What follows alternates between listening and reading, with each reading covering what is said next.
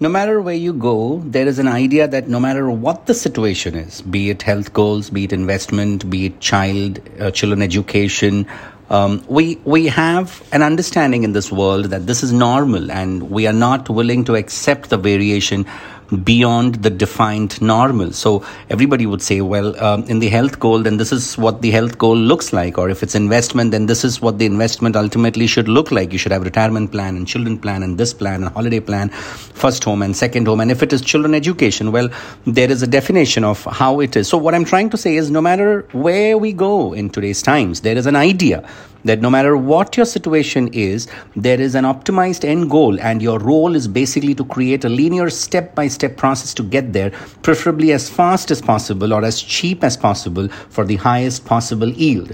And well, I'd like to share today that the solution to the light problem is not a bigger candle or not a better candle, because in responding to that particular brokenness, we often respond with the same thinking that produced the brokenness. Well, that is the school system or the current economic system or the health system or family or culture or media. What we're trying to do is we're trying to stop the war by waging another war.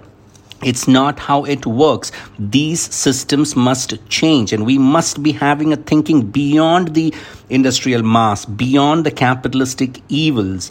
And how do we set up an organization? How will an organization change now, and what systems can we bring to bring that change?